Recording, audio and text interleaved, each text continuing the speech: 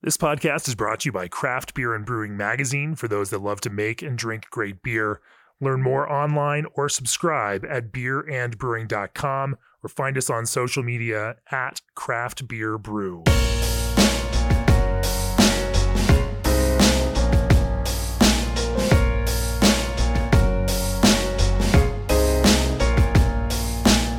Welcome to the Craft Beer and Brewing Podcast. This is episode number 252. And for today's episode, we are back in Bend, Oregon. It's been a few years since I've been to Bend. Last time I was here was February, right before the pandemic.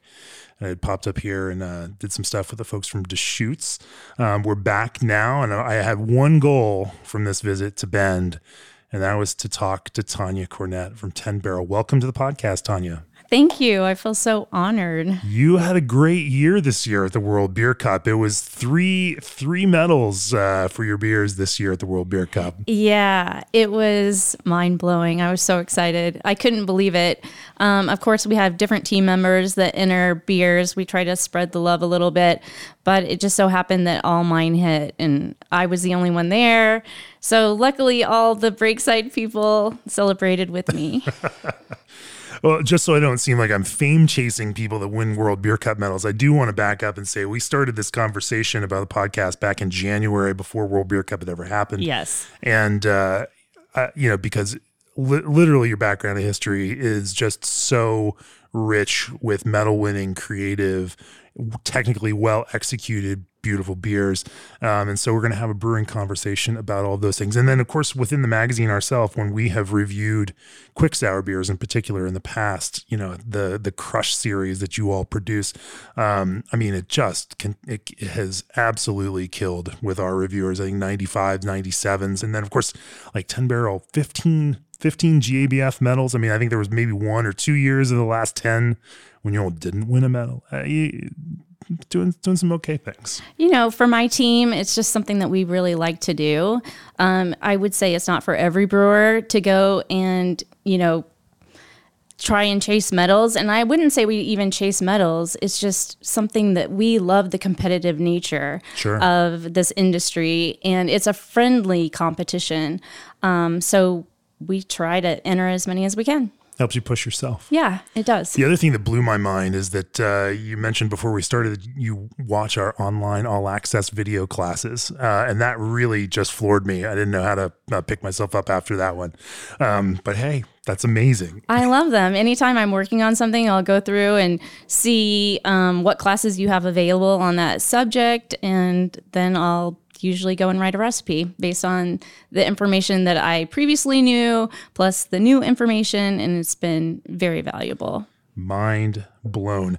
I can't wait to talk about, all the kinds of things. Quick sour beers, I think, is what we're going to try to focus on. But of course, you all are playing and experimenting in a whole bunch of different things, and I'm sure we'll get on some other topics after that. But first, what if you could chill your beer with a more efficient chiller? The answer, G&D Chiller's new micro-channel condensers. G&D's micro-channel condensers are highly efficient in hotter regions, use a fraction of the refrigerant over traditional chillers, which provides less opportunity for leaks, along with lower global warming potential. G&D Chiller's engineers are committed to green technology design while developing a more energy-efficient chiller for the brewing industry. Contact G&D Chillers today at gdchillers.com. Also, what if you could take your favorite recipes and make a non-alcoholic version without sacrificing the flavor, color, or beer quality? NA, no problem. The Alchemator from ProBrew uses proprietary membrane technology to strip the alcohol from the beer without sacrificing all the elements like flavor and color that make the beer great. Are you ready to brew like a pro? Check out www.probrew.com to learn more about the Alchemator from ProBrew, or shoot them an email at contactus@probrew.com today. ProBrew is a subsidiary of Technoblend, now a ProMock brand. So Tanya, let's start off the way we always do. Let's talk about your background in brewing. What was the spark for you with craft beer? And then, how did you decide that brewing was going to be a thing you did and then, to pursue as a career? So around 1995, my husband and I had moved to Fort Collins, and That's an okay place. yeah, it's an okay place, especially when you're in your 20s. Sure. That's my hometown. Oh, nice. I got a job at a place that had 40 different taps, and I had been cocktail waitressing for a long time, and so I really knew domestic and import. I was like, what? Sure. And it wasn't even craft brew then. It was microbrew. It was just microbrew, right. And so it was like, okay, someone needs to explain this to me. So one of the girls sat me down, and I was like, and I was never a beer drinker before that. And I was like, okay. I learned how to describe them to a customer. I learned how to describe them to myself. And I also realized that there were a few that I liked and that I could drink. And so shortly after that, in Fort Collins, it seemed like at the time, everybody and their brother was into beer. Sure. And they were home brewing. And so that same girl, her boyfriend, gave us all the equipment to start home brewing, including a keg fridge. And I home brewed with my husband for like a month. And I just said, I can do this. I was reading The Joy of Brewing, Joy of Home Brewing. And sure. I was like, I can do this. This is cooking. This is easy. Right. So basically, I went out and got a job at a brewery called H.C. Burger. And I still think I was kind of their mascot because I was just so eager to learn. And any of the guys could push off their work to me, and I would be perfectly happy doing it. Yeah. But right now, that same facility is the Funkworks Brewery in Fort exactly. Collins.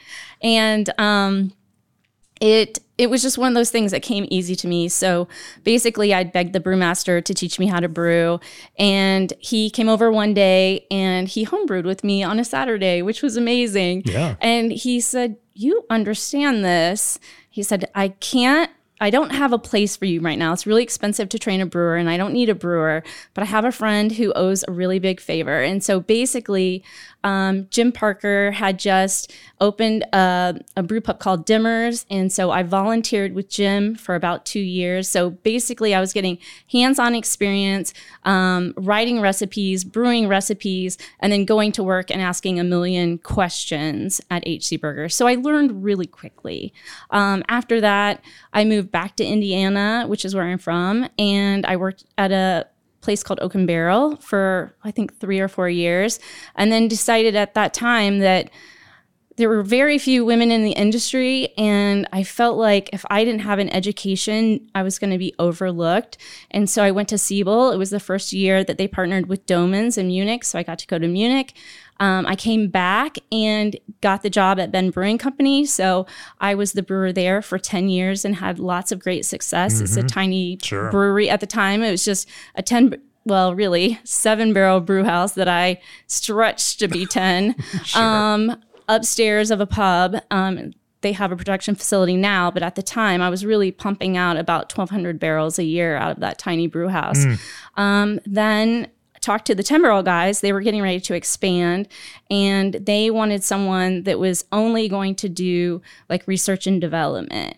And for me, that's the gravy part of brewing. This is what I love. And so it immediately perked my interest, and I decided that that's what I wanted to do. What year was that when you jumped over to 10-barrel? 2012. And you've been here for the last decade. Yes. That's a lot of decades of, if I'm starting to do the math and add them up there. So almost 11 years here. Yeah. So you kick off R&D for 10-barrel, and what did that look like initially, and what does that look like now? So I can remember the first time I made a Berliner Weiss, which was the first medal I had with 10-barrel. It was called German Sparkle Party. And like, I didn't even tell them that was what, about like 2012 or so? Yes. Yeah. I didn't even tell them that that's what I named it. It was that early on. Like, I had just made it. And they were kind of like, what are we going to do with this beer? Nobody in our pub is going to drink this beer. A sour beer? Yeah. Sure. And even though I had been doing sours at Ben Brewing Company and had success, it wasn't really something that the 10-barrel had on, nor were their customers used to that. Did they come in and seek that? No way. Not at all. So it was definitely one of those moments where it kind of expanded the repertoire of what 10-barrel was known for.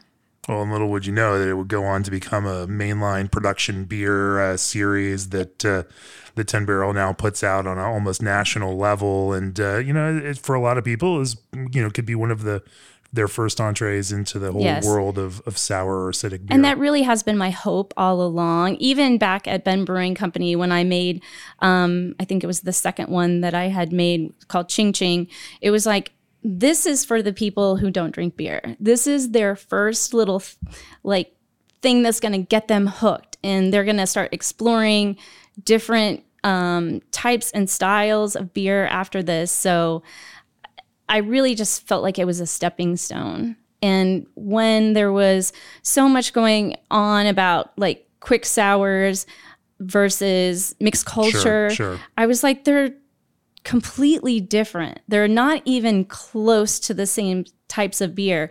However, the person who starts drinking a kettle sour might eventually be one of your customers. So I don't know. I wasn't really into that argument.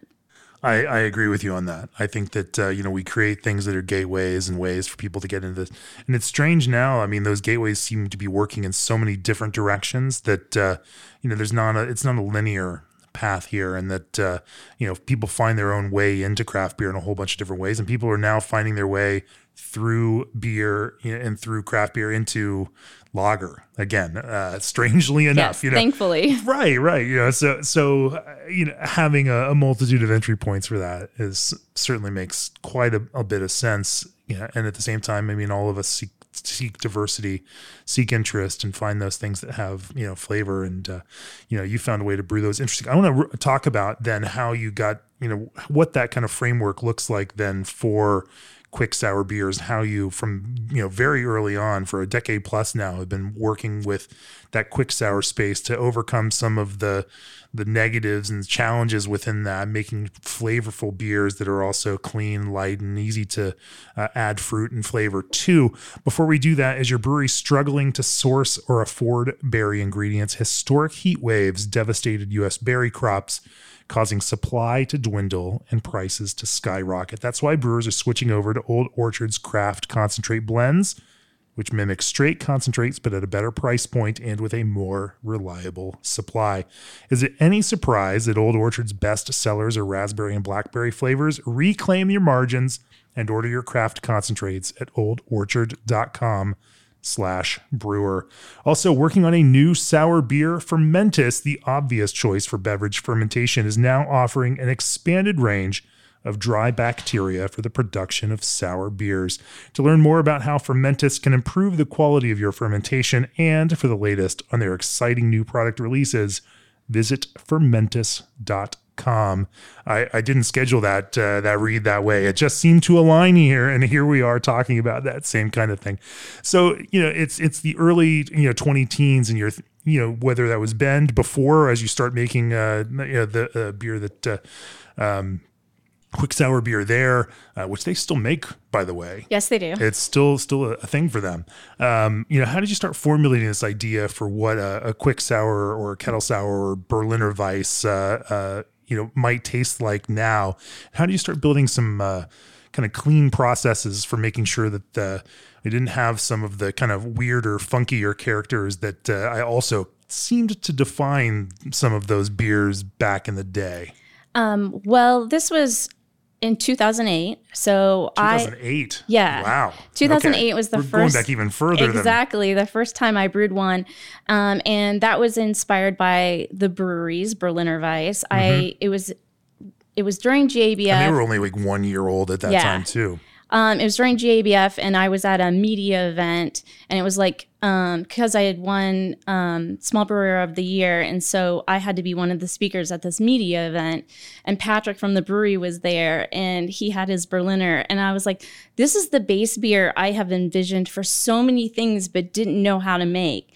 And Patrick was a little tight-lipped on exactly his process, but Will Myers from Cambridge Brewing Company was so kind to just send me step 1, step 2, step 3, and walked me completely through the process because he'd already done it. Yeah. And he's amazing for doing that. He is amazing. Yes. He's a wonderful person. And so basically from there, it was just trying to figure out where I was going to get my culture. Initially, Deschutes had a culture, and they let me use it a few times. And then they ended up I wasn't able to get it after that. And so basically, I just called White Labs, and I got a pitch of Del Brucki. I've been keeping that same pitch alive Sure. for 15 years. Oh. Yeah, it's kind of crazy. Well, there's the through line for you then. Yes, that's why they taste so good. But yeah, that's how I guess they don't make Del Brucki like they used to, do they? I guess not. I don't even think it's not Del Brucki anymore. It has certainly morphed into other things. There's some yeast in there. Sure. There's plantarum, buckneri. So I think. Oh, in your culture? Oh yeah. It's the kitchen sink, and it doesn't taste the same if you plate it out, and it doesn't.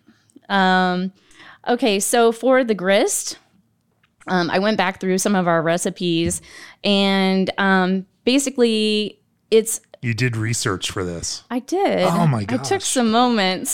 This is why you're the best. We do so many different beers that I really had to go back and look at the recipes. If it's written down, it is not committed to memory.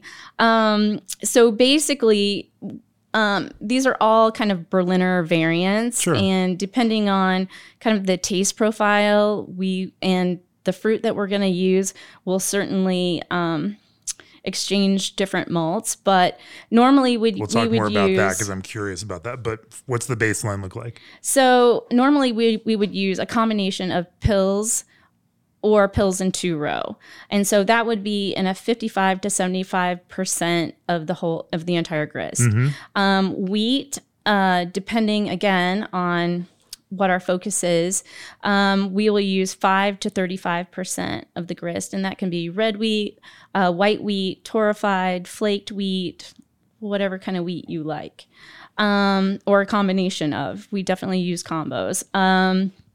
We will usually add about 10% dextrin malt because these beers like to really dry out. Right. And I personally find that they can be a little astringent and harsh, and certainly more one note when they're super dry. And then 6 to 10% of oats, rolled oats, flaked oats, really anything you want to put in there. Why the oats plus wheat? I feel like you're adding a lot of complexity. There should be a reason for it, right? It can just help out with mouthfeel. Yeah. I think that's one thing that gets a little bit overlooked is these tend to be very thin, and even just a little bit of mouthfeel will help. So for the fermentation, well, let me talk before we go off of the subject of grist. I'm curious, like, what would be some of the parameters in terms of thinking forward to the fruit that you want to add to a certain base that might shift some of the grist percentages, or what types of wheat you might use, or something along those lines? How do you think about that in your recipe development brain? So I'm just going to give you for instance. I just developed kiwi. And kiwi was pretty interesting just because kiwi is a delicate fruit. I wish everyone could see your notes. I've never seen someone show up as prepared. I mean, I'm floored that you have put this much together just to be able to support this with data. It's amazing. Well, sorry for interrupting you. It's fine. Kiwi is super delicate. It takes a lot of kiwi to kind of show itself in a beer. And basically, I needed to make a base. And this, I would say before this, I actually developed strawberry at the same time. And both of them needed a base that was pretty much devoid of flavor. So those fruits could shine. So basically, I used a little bit of rolled oats. I used a little bit of dextrin malt, Pilsner, and wheat. That's it. And that was one where I only used 5% wheat because I needed nothing. Yeah. For this fruit to shine, those two fruits to shine through. So that's one where you would really tailor it. If it's something that you might you're also working within production constraints and trying to hit certain, budgets. And so just adding a ton more fruit, not necessarily, or fruit flavor, it's just not gonna, they have to work. Yes. You're working back from this. Yes. So usually it will be a pub only release. There are a few that I have kind of some inkling that could possibly go to production. So that is all things that I do take into consideration. Sure. We certainly, I'll want to use malts that we already have, unless it's one of those things where we're constantly struggling to get that malt, and then I'll try to sub in something else that could do the same thing. But yeah, it's always top of mind when you're talking about production. Yeah. So kiwi, super light. Strawberry, super light. Super light. What would be a fruit that might need more heft to it to kind of support the stronger flavors in it? Sure. So something like raspberry. I mean, you can add some 2-row in there. It's going to be cheaper if you don't have a 2-row or a Pilsner silo. Yeah. It would be cheaper. And it can also, it just helps kind of the heft of the fruit. Right. Tangerine was another one that I really needed to have a light kind of touch on, but also felt like I needed some oats in there to give it a little heft, to give it a little something more, to give it a little texture. Cucumber Crush is one. How much is your typical kind of threshold for oats where you find that it starts making a difference in that mouthfeel? Well, I think for me, it's around the 6 or 7% range. If you go too high in oats, they are harsh. Yeah. They can add some astringency, so you don't want to go too much. Also, especially when I first started building these recipes, I still wanted them to have this Berliner Weiss character, and it was still so early on in kind of this style. In an American perspective, that I felt like it was necessary to have a wheat component. So if you look at Cucumber Crush, the fruiting is somewhat low, but it does have kind of that characteristic wheat component in there. And how I achieved that was by doing a blender batch. So I do a higher acidity sour, and then I do basically a blender with it. So that would be done the second day to add to it. Right.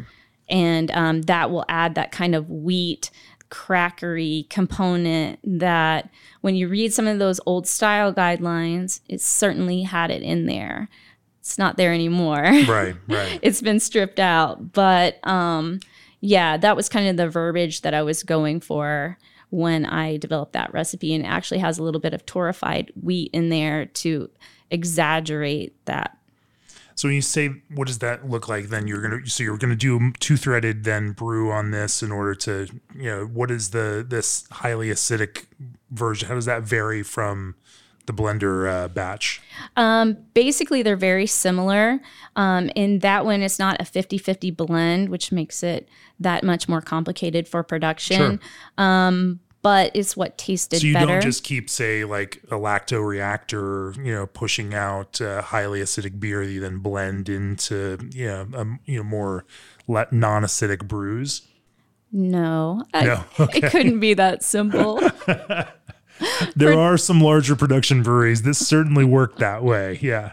Yeah, it would have been a lot easier if I just had a base recipe and we had a different brew to it. But I've just found that it doesn't always work that way. Okay. You have a lot of things coming in with the fruit. You have acidity with the fruit. You have... So every batch then of your... They're all different. Yeah, they are all different.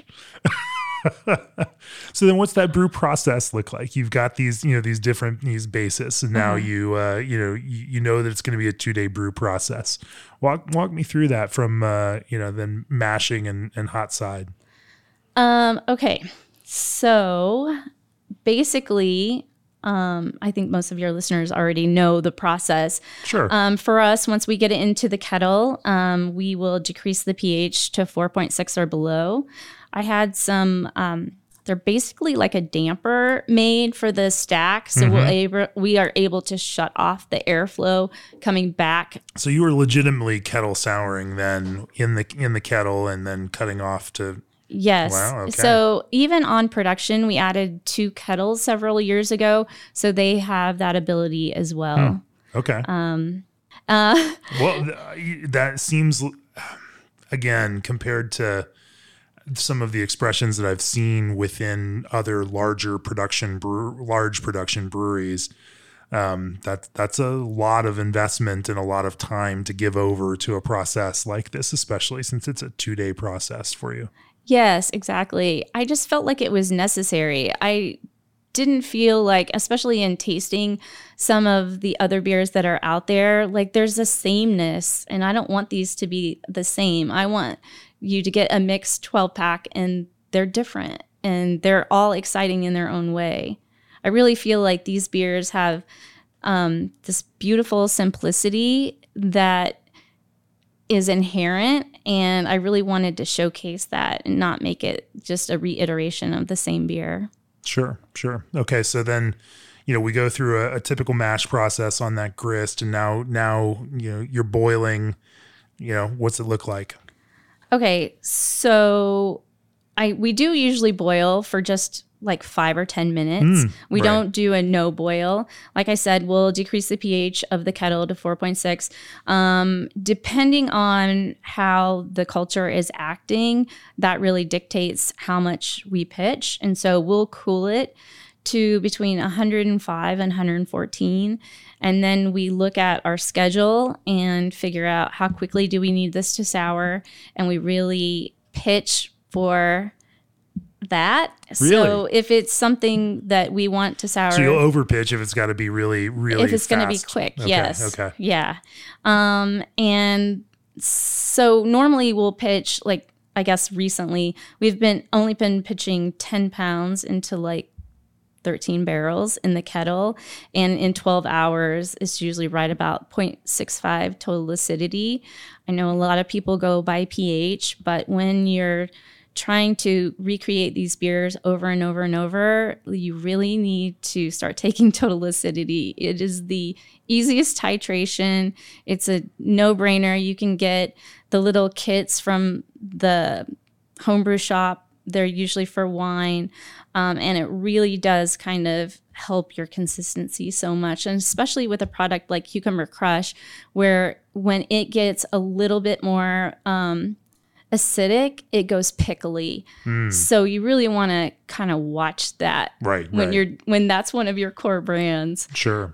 So basically, once it hits the total acidity, And that's what, grams per liter or I believe so. something like that? Yeah. So I do love that measure of titratable acidity or total acidity, because it's that same kind of thing, and you can start pegging it. And, it's fun I loved the Firestone Walker folks and Jeffers acid trip that he put together back in the day that we've mimicked since then using, because you can buy lab grade lactic acid, blend it, mix it down into, dilute it down into various concentrations and understand what those taste like at that kind of point and what those different acids, because if you also use vinegar, it's the same kind of thing.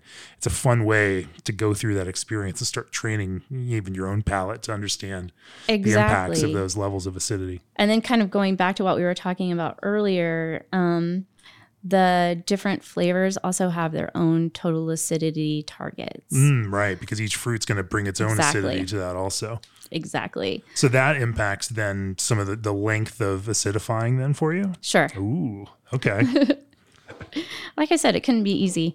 So once it hits its... If it was easy, everybody would be doing it. Yeah, right? When it hits its TA, we'll bring it up to a boil. We boil for 30 minutes. And one of the things that I've heard anecdotally, I don't know if it's true. I haven't seen any studies about it, but I have heard that when you do longer boils, you're more susceptible to THP because of the melanoidin development. So we always keep our boil to 30 minutes. Yeah. Just enough to kill off that lacto and do what it needs to do. And exactly. We'll usually, the hopping rate will usually be 10 IBUs or less, depending on the beer. But even that much, even up to 10 IBUs. Yeah, we will. We will. We won't put it in until like 15 minutes before the end of the boil, or even in Whirlpool. So, How do you calculate IBUs in Whirlpool? Pro mash at 0 minutes. Okay. What hops do you tend to find work well with some of the, especially given that so many of these end up in with fruit? I like anything with low myrcene, something that's not dank. Yeah. I tend to use noble hops, but not always. I do use Willamette quite a bit and Perle, and but we have been using other things like Southern Passion that we're able to get our hands on. But yeah, anything that's going to come across a little bit fruity, I also experiment with. It doesn't always work, but it's such a low, 10 IBUs is so low. It's really hard to know if that really adds to the fruitiness. Does it do anything else in the beer, or is it just there for kind of a little light structuring purpose? Exactly. For me, that's what it's there for. Yeah. I have tried to make some darker kettle sours. They're not that easy because you really have to look at not only the contribution from hops, but also any kind of astringency that you're going to get from malt. It really pops out with these low acidity beers. So I was actually thinking that I would revisit that because I haven't looked at that recipe in probably 5 years. So it's something that wow, that it was good. And it was, I think I had the structure there, and possibly with kind of stuff that I've learned in the last 5 years, I could make it a lot better. Generally, consumers are not clamoring for dark, sour anything these days. It's true. Anything at all, even the traditional Flanders beers. But at some point, the tide will change. Yes. All of these things are cyclical. Yes, absolutely. So you adjust pitch and you adjust time, and you adjust based on, the fruit and the goal ultimately for this beer. You close your stack and you're souring in the kettle. Where do you go from there? So basically what will usually happen is I'll brew late in the afternoon, and then my coworker Ian Larkin will kill it in the morning at 4 a.m. Oh, wow. So when we've hit the TA, and if it's something that we're going to do a blender brew, sometimes we will go ahead and mash in that blender brew, and it's just a regular brew at that point, and knock that out as well during the same day or the next day, right? Depending on the schedule. Right. You've got this now sour wort. What's the next process after you pop out of the hot side into the cold side? Well, I did want to talk a little bit about yeast. Sure. And so I know people ask a lot what we use. We use American Ale too. It's super clean. I've had great ones made with Chico. But we've also had great success with Kolsch yeast, as it will add kind of a white grape note, a little bit of fruitiness. And we have... You change it up based on what fruit and what the flavor goal is, or just based on you get bored and you want to try something different? Well, it really depends on... if it's going to go to production, then we wouldn't use the Kolsch strain. Oh, okay. So it depends on if it's just a pub only and we have this idea and that's going to incorporate well. It also depends, I think, on who's making it. If it's me, I'll usually go ahead and use the American Ale too. If it's Ian, he'll usually use the Kolsch because he has more experience in that. Sure. But one thing that's nice with the Kolsch strain is it is acid tolerant, and so we have been able to repitch. Whereas the American Ale 2, it looks like the most fluffiest, beautiful white yeast you've ever seen, and it's crap. No, can't use it again. You can't. One time only. So then after fermentation, basically a couple things that How long does fermentation typically take on something like that? And is there a temperature that you shoot for, or is it all just pretty standard? Of course, it depends on the yeast that we're using. American Ale 2, I'll usually target the 66 degree range.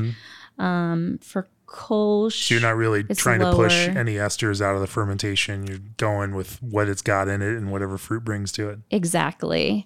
I really just want this to be a blank canvas that I can paint on. Sure.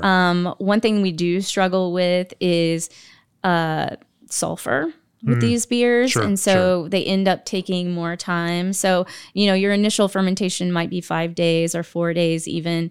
But to clean up the sulfur takes, at least another week and a half. And also I think it's a little hard to kind of to pick out diacetyl. So we always let it set a little bit longer, because as soon as you try to go early, that diacetyl is going to pop out later. And especially if your fruit contains any diacetyl, you really have to be careful and make sure that that's gone and under threshold, because that fruit will just pop it. Yeah. I really had a big problem with that with Strawberry Crush when I developed it, because there's so much diacetyl in strawberries that it would just pop right out. That's interesting. So any techniques in particular to accelerate that kind of sulfur blow off? Or you? Yeah, I don't really know exactly what we're doing. Sure. It just happens like that. Yeah. I think a lot of it has to do with our culture. Yeah. And the fact that it does have so much depth and so many different things kind of living in it. Have you plated that culture out, and do you kind of have a rough idea of what's in there? You mentioned obviously over the years it's just picked up a whole bunch of stuff. Yeah, so we have plated it several times, and every time it's completely different. I mean, like completely. Yeah. Like the last Where's time. it keep picking stuff up from? I don't know. But we do have a brink for production. Yeah. We have. It must be Ian. He must be sneaking things into the I culture. don't know. And then we have 2 different brinks that we have on our side, and we've even. Like our pub brewers also have some. So if something happens to all of them here, which it has has happened, where all of ours just kind of shit the bed. And then we had, luckily, one of our brewers, our brewer in Denver, Kai, had a Sixtel and was able to recover this. What? I don't know what we would do, because you nearly lost the entire culture. We did. After 15 years, we almost lost it. So it's one of those things that we really try to have it spread out in different locations. Do you bank it out there with any yeast labs or? So we just haven't. So several times we have cultured from the slant. Yeah. And it's not the same. It's actually been horrible. Oh, no. Yes. And we threw away the beer because it was so bad.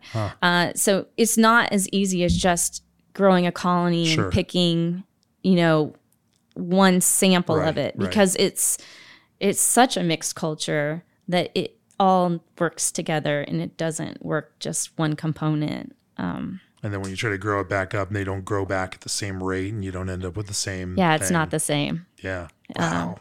So if it ever does die, I might die too.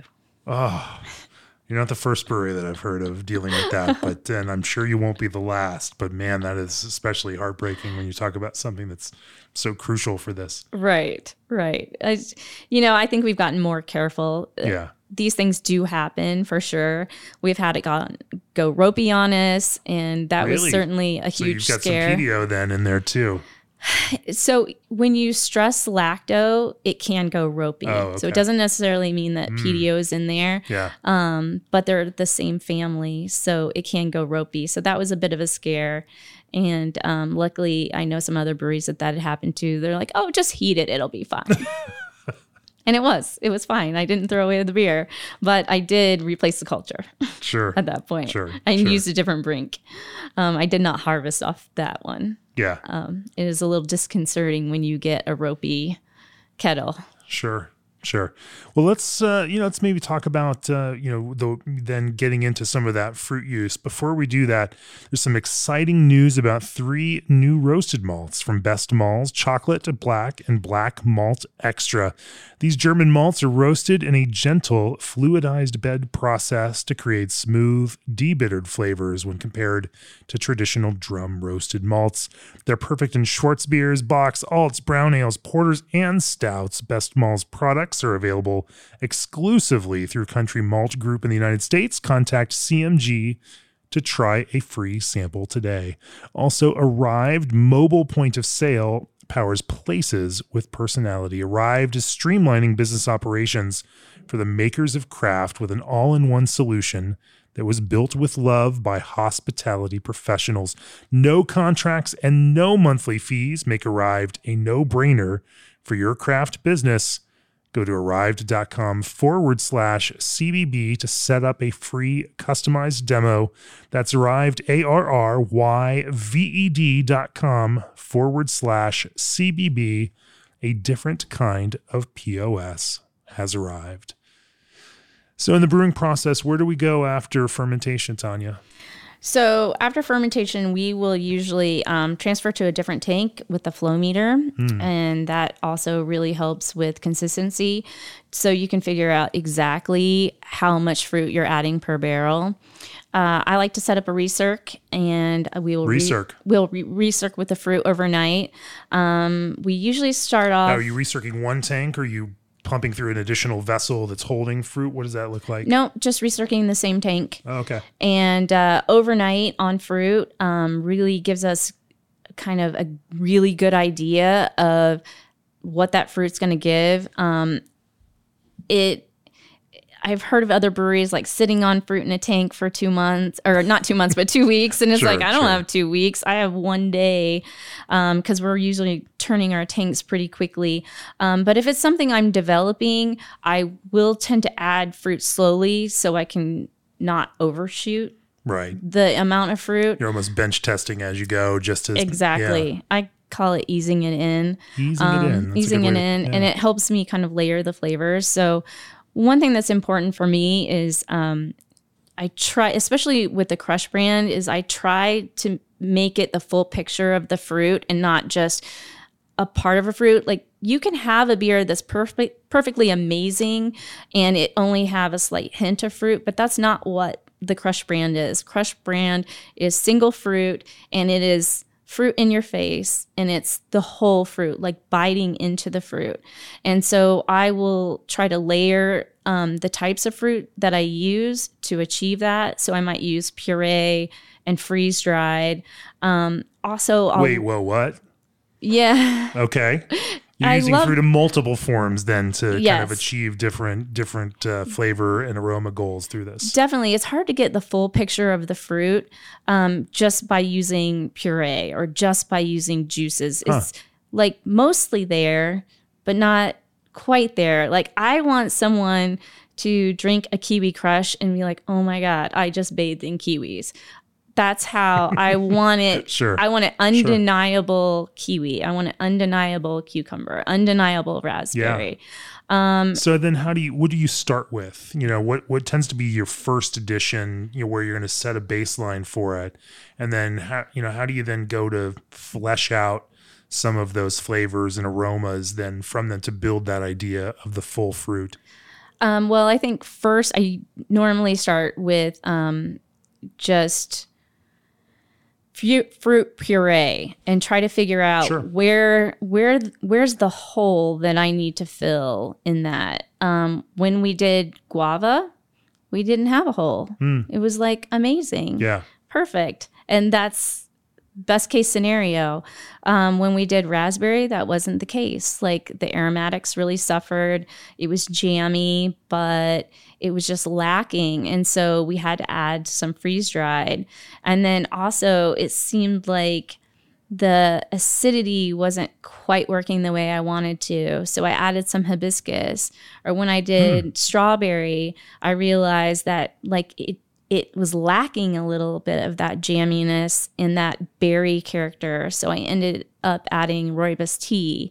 So trying to figure out whether it's by adding multiple layers of the same fruit or something that tastes like that fruit or something that can accentuate that fruit.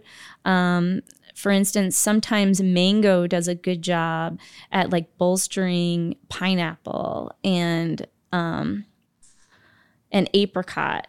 Like, there's something about it that just kind of helps bring the recognizable parts of that fruit forward.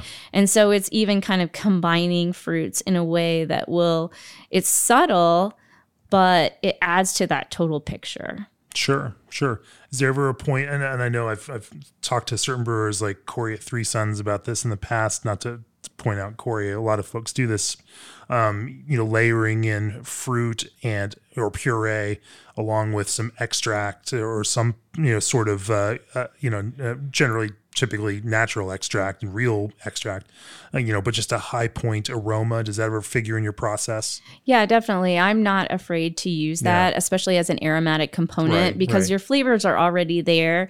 I just want to make sure that when you pour that in the glass, the aroma is contributing to the whole experience. And I think that aroma is sometimes overlooked, and especially for those of you who want to enter competitions, that is one thing that will make you stand out on the table every single time if you have the best aroma. Yeah. So it's really looking at all the details when you are entering into a competition.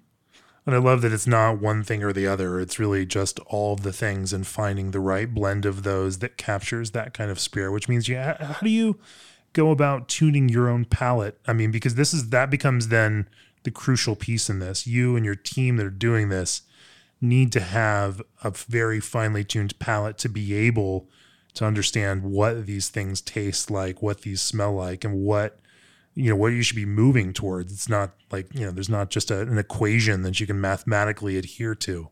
Yeah, I wish it were that easy, but it's not. It's not like, I can add a pound per barrel of fruit or 2 pounds per barrel. Right. I think for the kiwi, we're adding 16. Like, it's silliness, but sure. That's how much the fruit. finance folks must love that one. Oh, they're not happy with me right now.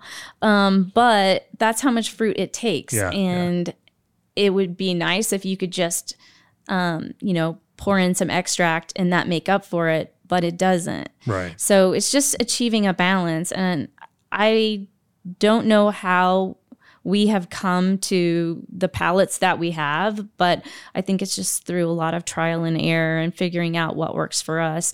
And like I said, crush is one thing, and we have other beers that have other types of goals. It doesn't have to be in your face fruit. It's just that's what that series brand is. Yeah. Sure. Are there any? What was one of the most challenging fruits that you've worked with, and that threw you through the most loops, and kind of pushed you to the limits of where you were about to give up, and then you found a solution to it? I think it was strawberry. Actually, I don't even think I know. I struggled with that beer for so long. I don't think you're the only brewer that would say strawberry. Then. Strawberry is really hard, and when in a brand like this where there is so much fruit, it's so fruit forward, basically you want to use a concentrate because otherwise you're just adding so much liquid to the beer that you're really watering it down. So the concentrates that I kept getting, something about the way they concentrate strawberry was coming across as smoky. And then also I was using freeze dried, and that popped the diacetyl. And so it was really a struggle to find out how to figure all that out. And we ended up finding a concentrate that ended up working, which was an American concentrate, but it was really hard. Sure. It's just that seedy phenol component that ends up being, perceived then as smoke. Yes. And it would just smoke or plastic, even worse. Like just absolutely, it would hit me over the head, and I hated that beer for a long time. It was like the bane of my existence. I love that idea of finding mango, a little bit of mango to support something else, or even a rooibos tea to highlight something, or hibiscus. Are there any other fun pieces like that you find just are particular complementary to certain fruits? I'm putting you on the spot. Right you there. are. Those are kind of my takeaways that I can think of off the top of my head. Sure. Are there any other really interesting fruits that you've used in this process that you thought created a really fun thing? Whether those are giant commercial successes or not. Something that you found were a particularly rewarding expression that you enjoyed drinking. We have done a lot with this type of beer, and we've added teas. We love jasmine, chamomile, hibiscus, of course. We've used botanicals. We've used rose, juniper, lavender.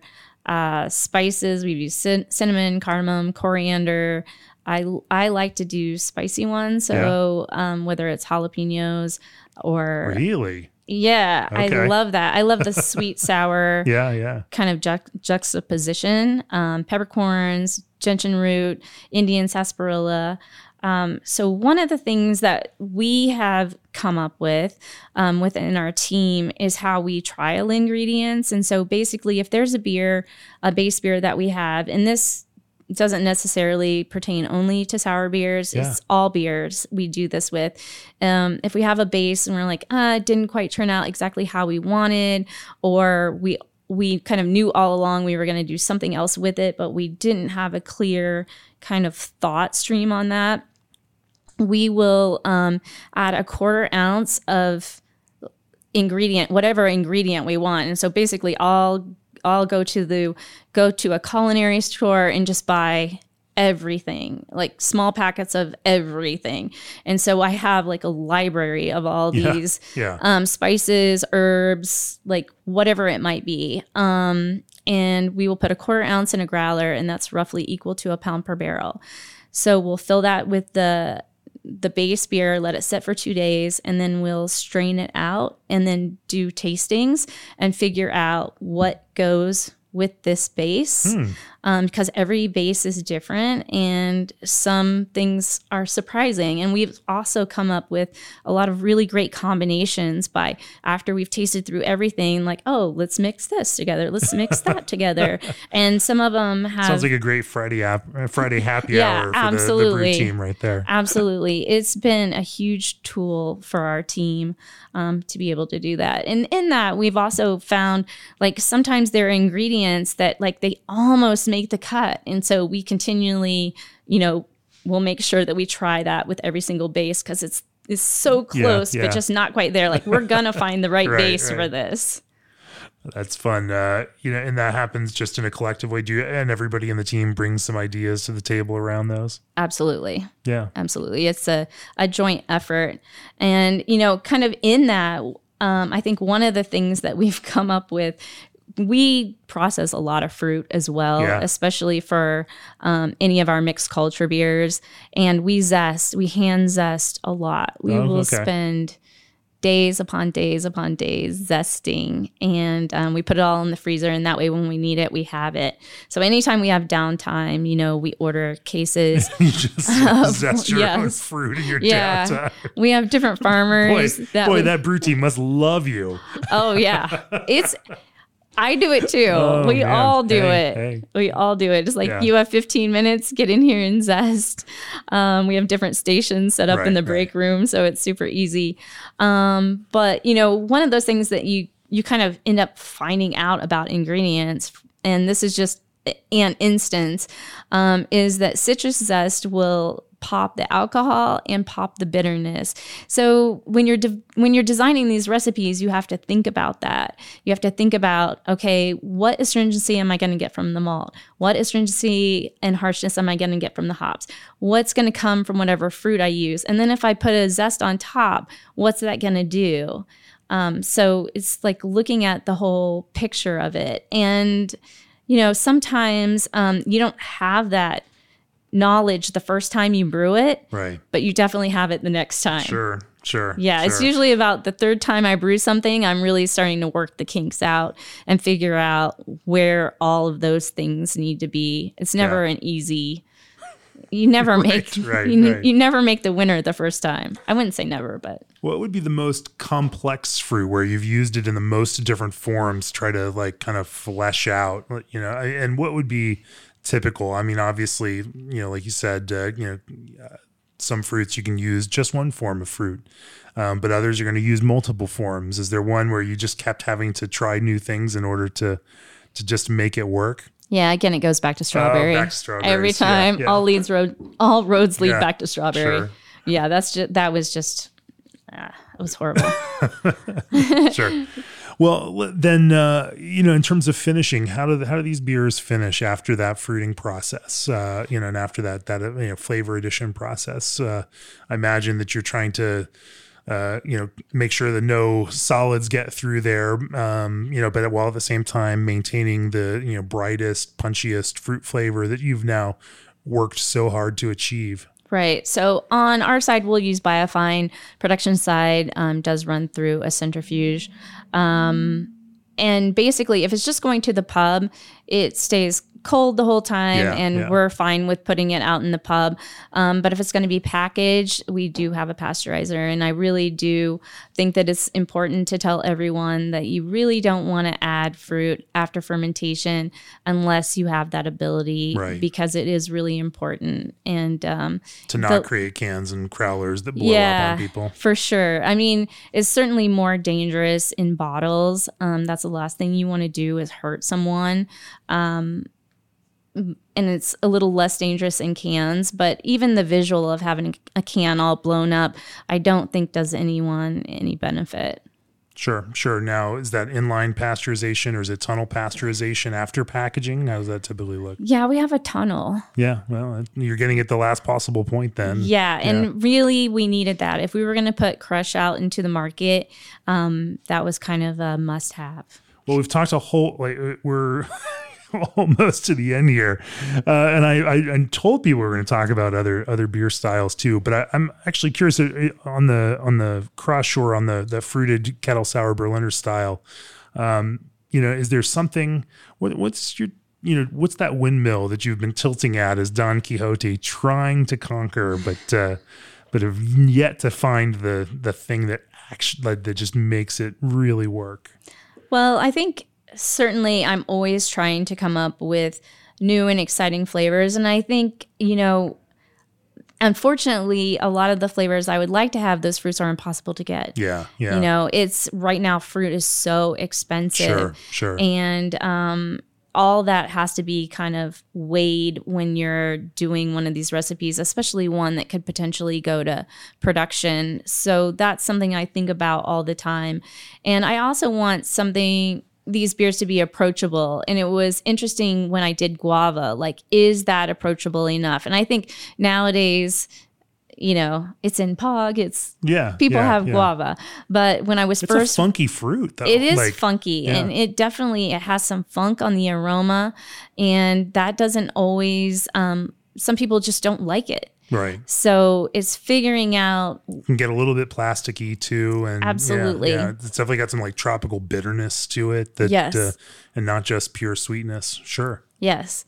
Passion fruit is another one that's just really hard to work with because you have to mitigate that bitterness and the sulfur that comes with it.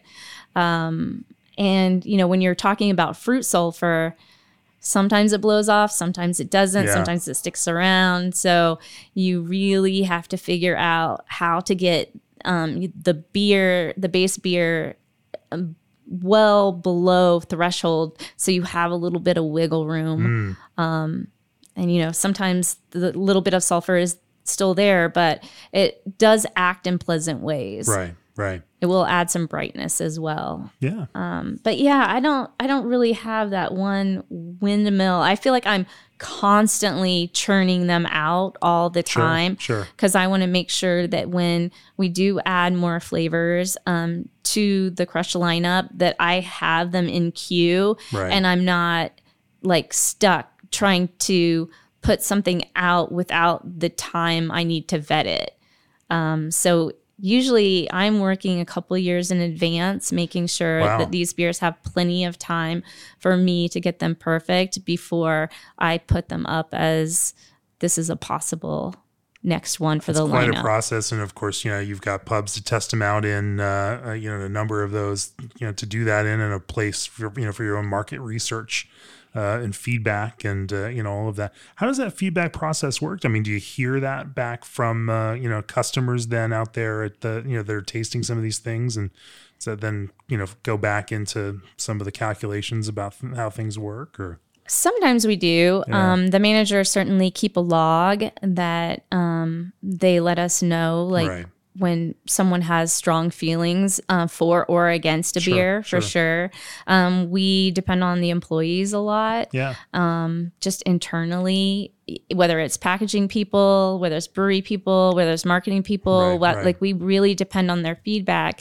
At Ben Brewing Company, I was in the pub all the time. And so there was constant Just talk to feedback. people. Right. And even though we're close, we're in the next building, it's just not the same. It's not Right. that same kind of, Right.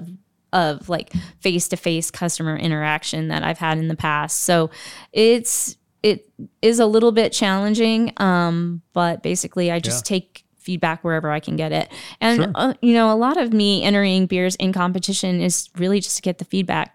Like it's great when one hits, but it's not necessarily the only reason why I'm sending a beer to competition. I want to know how it lines up in front of a whole table, 12 different versions of basically a very similar beer. And Well, you must be making it to the final table to get the good notes then, aren't you? sometimes. Sometimes. All right. Well, let's talk about another beer style. Again, you don't just brew quick sour, kettle sour, Berliner style like beers. What's another beer style that's close to your heart that you've really enjoyed experimenting with, pushing, and finding the possibilities within? I've had a lot of fun with pastry stouts, and I would say I struggle with this a little bit because I think it's pretty socially irresponsible for us to put this much sugar into one product. However, I do love them in small amounts, and that's always hard when you're in a brew pub environment. If you're only going to sell a small Right. cup, or glass, or even if someone's just going to taste it in a taster and not order it. So that's always a struggle. But they are beers that I love, and I love the combinations. I've always loved those kind of chocolate combinations. I love to go through the chocolate aisle and look at all the different candy bars and all the combinations. And for years, even when I was at Ben Brewing Company, that's one of my favorite ways to get inspiration. Sure. I tend to make them they probably are not as viscous, even though I've certainly tried to get that viscosity in there. I think there's some things to it that are a little tricky. Like what? Well, we have done the boil overnight thing. Sure. And it does add viscosity, but it also can add a smoky note if you have too many dark malts in there. And just like this burnt sugar component. Mm-hmm. So, we're still trying to figure that out. And depending on kind of, basically, I know some of the other people that you've had on here, I've mentioned kind of having a library of beers.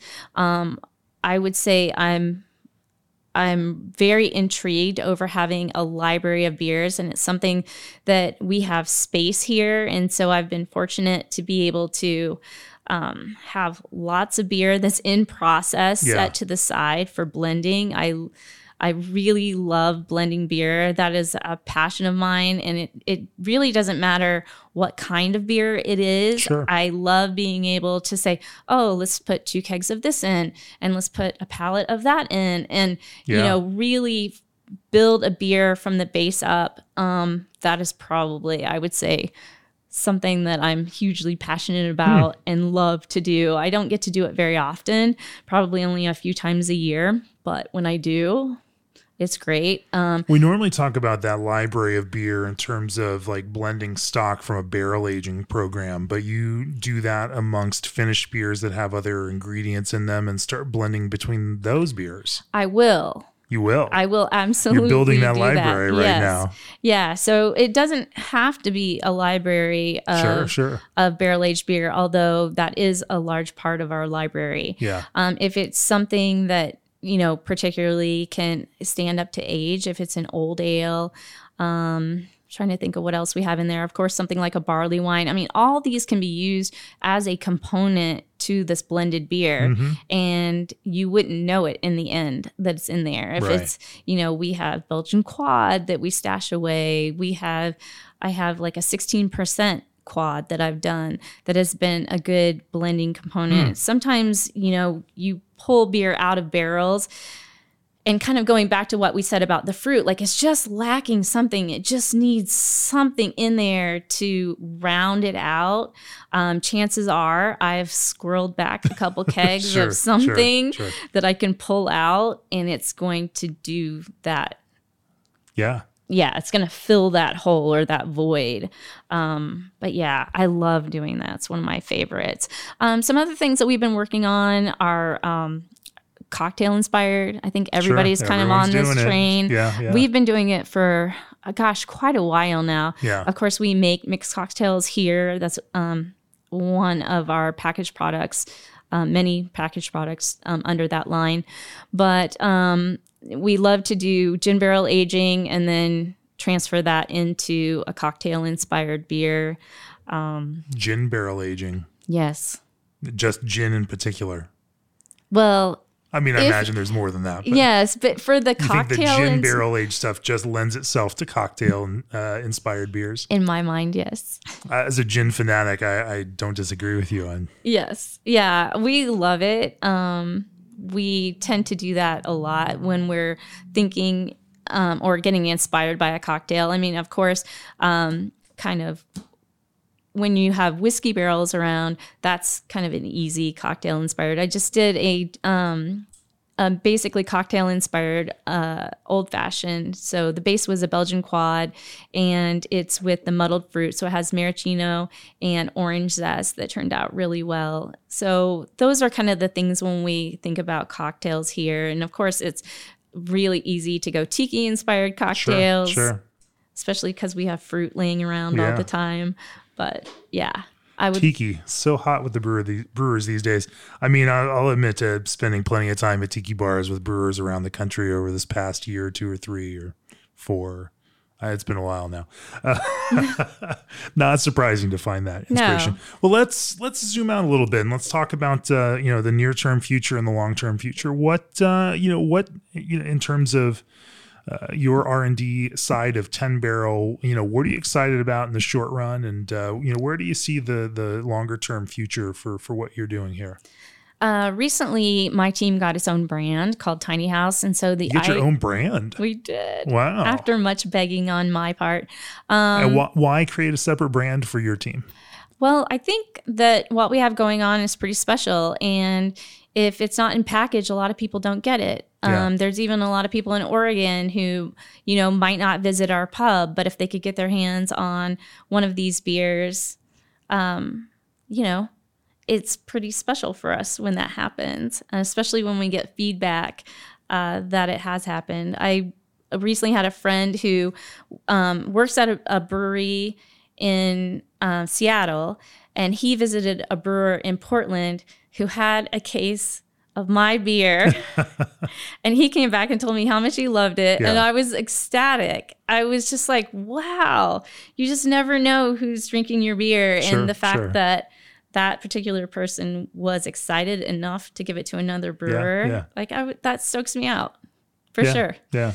But so the idea was behind the name. And the brand is Tiny House. Yeah, it's called Tiny House because at our brewery, we are a brewery within a brewery. We are basically autonomous, but we are right under production. Like my brew house is right under the production 50 barrel brew house. And it's just the brewery within a brewery is also marketing was able to get in on it and You're like collaborate. An ADU, the associated dwelling unit. You're not the main house, but exactly. You get to be built without all the permits because you're just small enough and you can kind of tuck in the back there. Exactly. I see it. And everyone's excited about tiny houses right now. So. Well, until they live in them. Yeah. True that. So marketing, because 10 Barrel branding is all very much the same and very clean lines. This was their chance to do some of their own personal artwork. And so basically we get to have labels like the cool kids have. And we're all really excited about the next label coming out. How do you differentiate that then from, some of the primary 10 Barrel beer? Well, you just do weird stuff that's smaller and has a different, more niche audience, or absolutely. And it might be beer that would never, well, not might, it always is beer that would never make it to production. They're too expensive. They're too labor intensive, whatever the reason might be is like, I know you guys would like to have this, but Right. it's just not going to happen. And so these are beers that, you know, started off in the pub, gained a small cult following. And if it's ones that we particularly love, then we'll bring it into this line. We're only releasing 5 a year, but they really are from the heart, and they really take a lot of dedication and time from my team. Yeah. And it really, I think, it presents the best of what we can do. Sure. Yeah. And I can tell you're excited about it because you're even wearing Tiny House Yeah. t-shirt right now. What's the long term for you? That's a good question. I think that my team we just keep on keeping on, and we just continue to learn. I think learning is a big thing that a lot of especially older brewers get really stuck in their ways, and I've tried to really focus on continuing my education. I love a lot of these new trends that come out because every time I do a deep dive, I learn so much, and then I'm able to take what I've learned and, apply it to either beers I'm working on or beers that I've done in the past to make them a lot better, maybe closer to that vision that I originally had, but for whatever reason wasn't able to achieve. But I just feel like this is such an amazing time in brewing where we have so many ingredients available, all these new hot products that are available, really just add so many tools to the toolbox. Fantastic. Beautifully said. And a great place to wrap this up. G&D's microchannel condensers are highly efficient in hotter regions. Fill like a pro with ProFill can fillers from ProBrew. Think outside the puree box with Old Orchard's craft concentrate blends. Fermentus is now offering an expanded range of dry bacteria for the production of sour beers. Try new chocolate, black, and black malt extra from Best Malts, available exclusively in the U.S. through Country Malt Group, and Arrived mobile point of sale powers places with personality. As always, please go to beerandbrewing.com, click on that subscribe button, support what we do, and allow us to keep bringing you great conversations like this very one. Hey, and if you are so moved, click on that all access subscription, get access to our new videos every single month. And watch them just like Tanya does to stay on top of what brewers are doing and some of the new techniques and new ways that people are finding to make phenomenal beer. Tanya, thank you so much for joining me on the podcast. If people want to learn more about Tiny House, 10 Barrel, some of your the stuff that you're doing and some of the beers that you're pioneering here, where do they find you? 10barrel.com. That's easy enough. It's been wonderful to talk to you about brewing. Cheers. Thank you so much. Cheers.